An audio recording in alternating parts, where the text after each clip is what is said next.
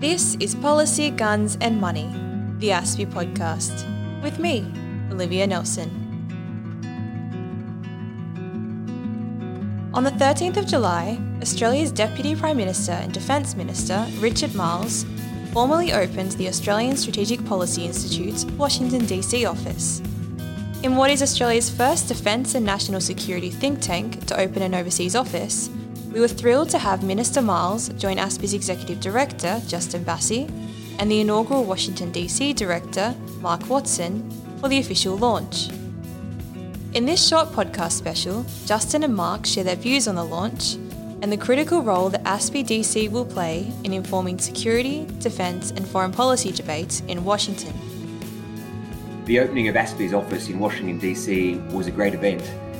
Mark, for those who weren't there or haven't had the chance to watch the recording, tell us about the lead up to the day and the day itself. Thanks, Justin. Yeah, look, it really was a great day. It was a great day for ASPI, obviously, but I think more broadly it was a really great day for Australia in the United States. Look, the lead up really started just over a year ago when former Minister Dutton, Minister for Defence Dutton, announced that we were going to open here, and that really was the fulfilment of the vision of the former Executive Director, Peter Jennings, who I know for a long time had wanted to see ASPI expand offshore and get outside the Barton postcode. So, that was where it started, but as we were leading into the actual opening day, I can assure you things got a lot more intense.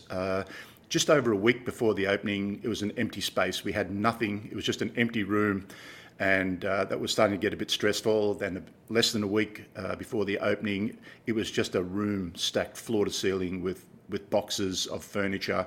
And somehow, with the great work of a lot of people, hard work, the whole thing was put together. So we were able to welcome our American friends and colleagues from some of not just the best think tanks and universities in America, but in the world. We were also very fortunate to have some very senior Australian officials visiting Washington who came to the opening, to the official launch. People like the Chief of the Defence Force, General Campbell, Secretary of Defence, Greg Moriarty. And in what may be a unique occasion, we had the heads of 4 of Australia's national intelligence agencies, the Directors General from ASIS, ASD, ASIO and ONI all present to share the day with us. So, of course, the number one star attraction was the Deputy Prime Minister and Minister for Defence, Richard Marles, who very kindly took time out of what I'm sure was an incredibly congested program to officially open the ASPI office in Washington. It really was a great event. We were very, very privileged to have the Deputy Prime Minister and Defence Minister there, along with so many of the agency heads. Very few people noticed, Mark, and mentioned to you and me that we didn't even have computers on the desks. I'm very pleased that they came shortly afterwards, but it really was an excellent beginning to the office. Couldn't hope for it to have been any better. Now we need to do the hard yards in terms of consolidating that start. Can you tell us about what ASPI DC is all about? Why open the first office overseas? And what will the priorities be? Look, Justin, in some ways, I think you could see it as a logical extension of where the Australia-US alliance has been and where it's going. We have such an incredible depth of exchange on military matters, intelligence matters, trade and investment. Having an equally deep exchange of analytical work on policy that is of essential interest to both the United States and Australia seems like a logical next step. So our aim is to be able to provide a unique Australian voice here in Washington, DC, where so much of the decision-making here affects the whole world, obviously, but Australia in particular. So we want to be able to provide unique Australian perspectives on those critical policy issues. We also, want to provide a vehicle for visiting officials and politicians, regardless of what political affiliation they may have, to put their own perspectives to a US audience that we're able to bring together to convene serious players inside the US policy community and to provide a vehicle for, as I say, officials and politicians from Australia to advance their own policy perspectives. Of course, it'll also be a resource for ASPI more broadly, being able to access the current thinking here in Washington on a daily basis, meeting people who are actively engaged in the policy formulation process here, will enable us to better inform ASPI in Canberra and the already tremendous work that analysts are doing in Australia. And finally, and this one I think is very important, we're not just about engaging the current generation of policy thinkers here in the US, although of course that will be a key priority. We really want to establish connections with and to provide different perspectives to the next generation of US policy formulators, decision makers. So we'll be very much focused on who are the people who are likely to be in the next administration, not just in the current administration. It's a very good point, that last one. The Australia-US alliance has always been strong, but recent years have really only enhanced its importance, whether it's the elevation of the Quad, creation of AUKUS, having to respond to the rise of authoritarianism, particularly in this region from Beijing. How do you see ASPI enhancing the bilateral relationship even further? As I say, Justin, I think on so many levels, we already have a wonderful exchange, and not forgetting for 1 minute, we have an incredibly effective embassy here in Washington. But the role of an embassy is very different from the role of an independent think tank. We are part funded by government, but we're independent of government, and we're certainly independent of any party political affiliation. An embassy naturally is there to represent the government of the day in Australia and to represent Australian official perspectives and Australian official positions on key issues. We are not bound by that. As an independent think tank, ASPI not just has the right, it has an obligation, a responsibility to provide independent analytical advice to both our US interlocutors, but also to those in Australia who may be reading what we're writing or listening to what we're saying on podcasts such as this. So I do see a role in advancing the bilateral relationship through active engagement with our counterparts here who are equally interested in trying to identify maybe new ways of thinking, maybe just a better way of thinking, to allow decision makers and policy formulators on both sides of the Pacific to create better policy, and policy that incorporates an Australian perspective.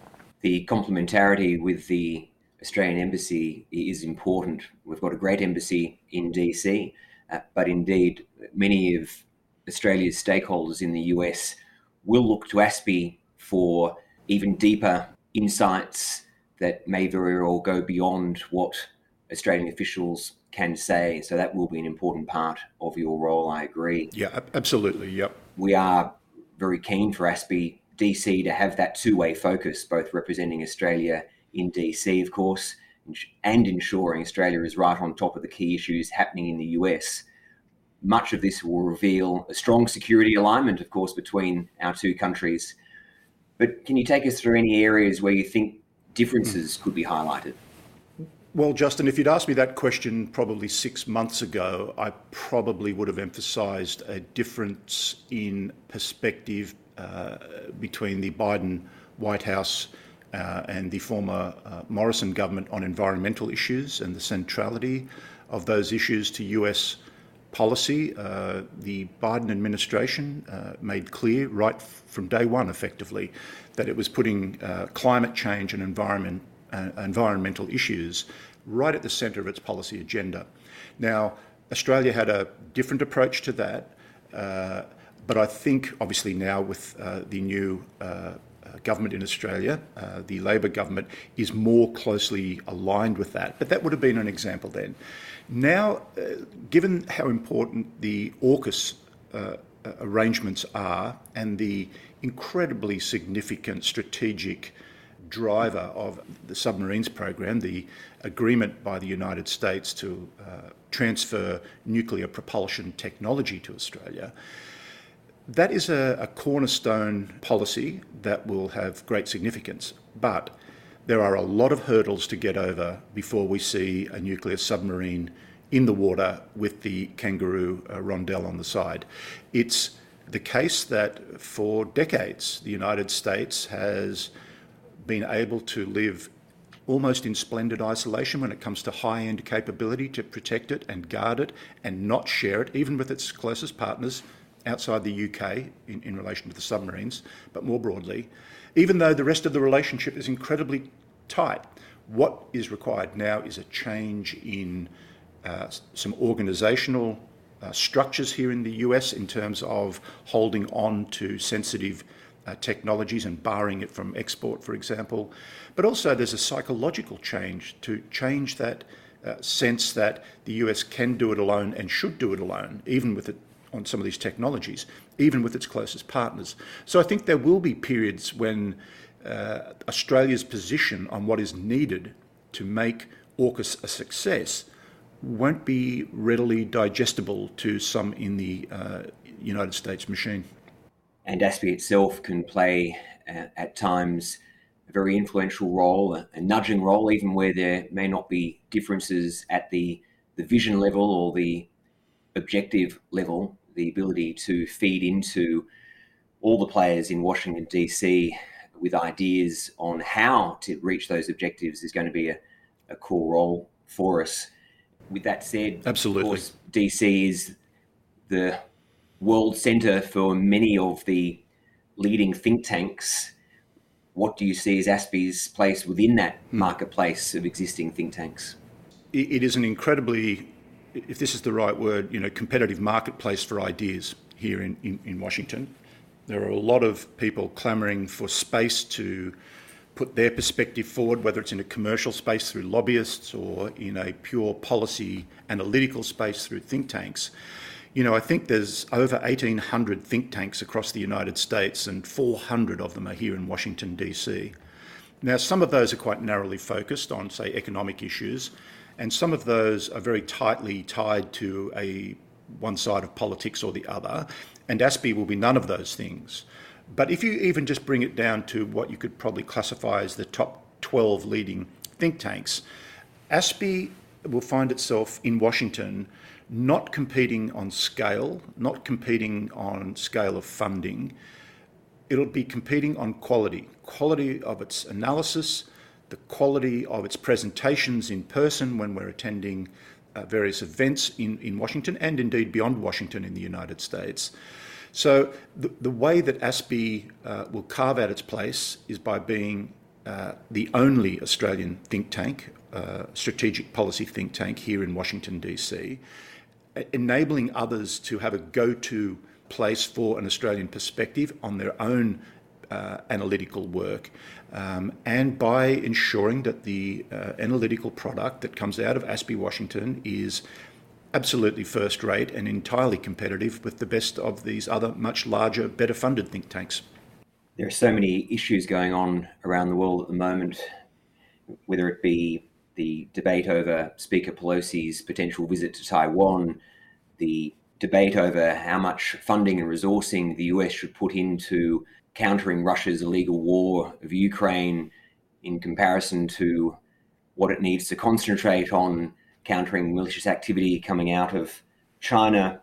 ASPI's role providing the Australian view within Washington, D.C. will be crucial on all these matters, and including in particular in relation to all the issues we are seeing across Southeast Asia and the Pacific. So I agree completely. The ability for ASPI, for you, Mark, and the team to be able to talk to stakeholders, whether they're in Congress, other think tanks, government, private sector, on what we're seeing in our region and what we need to do to improve regional security and prosperity will be an absolutely crucial part of your work.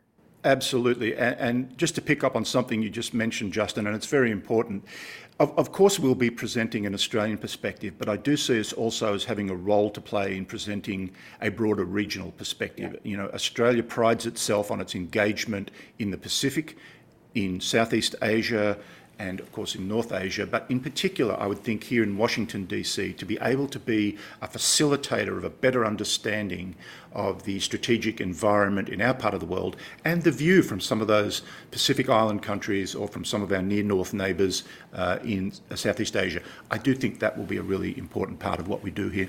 Very much agree. And with that, let's indulge ourselves for a moment and go into a bit of advertising mode. The founding members of ASPI DC at its opening were you, of course, Mark, and Chloe Habilry.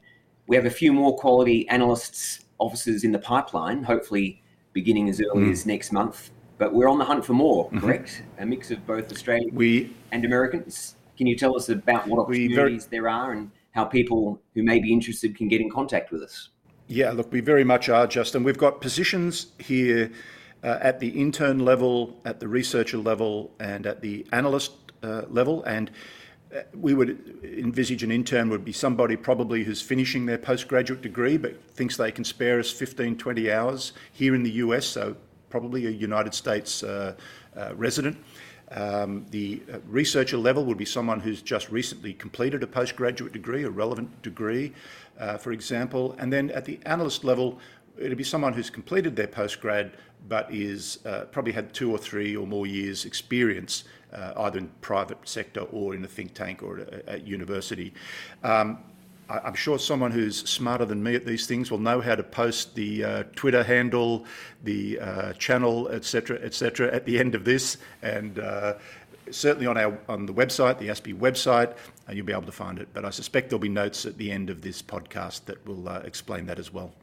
Excellent. And even though it'll be a relatively small office, in reality, if you were staffed with 6 to 10 people working on, as you say, an Australian perspective in DC, focused on both Australia's national interest, the regional interest, while it is only 6 to 10 in number, compared to most other organisations in DC, notwithstanding how large they all are in totality, that number of 6 to 10, Mark, working on our areas of interest will actually be comparatively strong.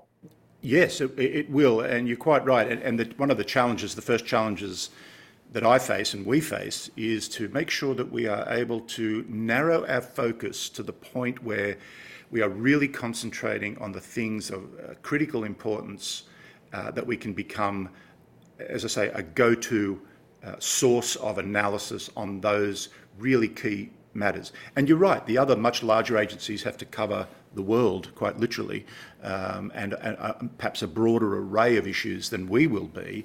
But I just come back to the point, we'll always be competing on the quality of our product and the quality of the people that we hire, and we are looking forward to being joined soon by the first of those people and rolling out beyond that to filling out the team and really getting cracking on the job at hand.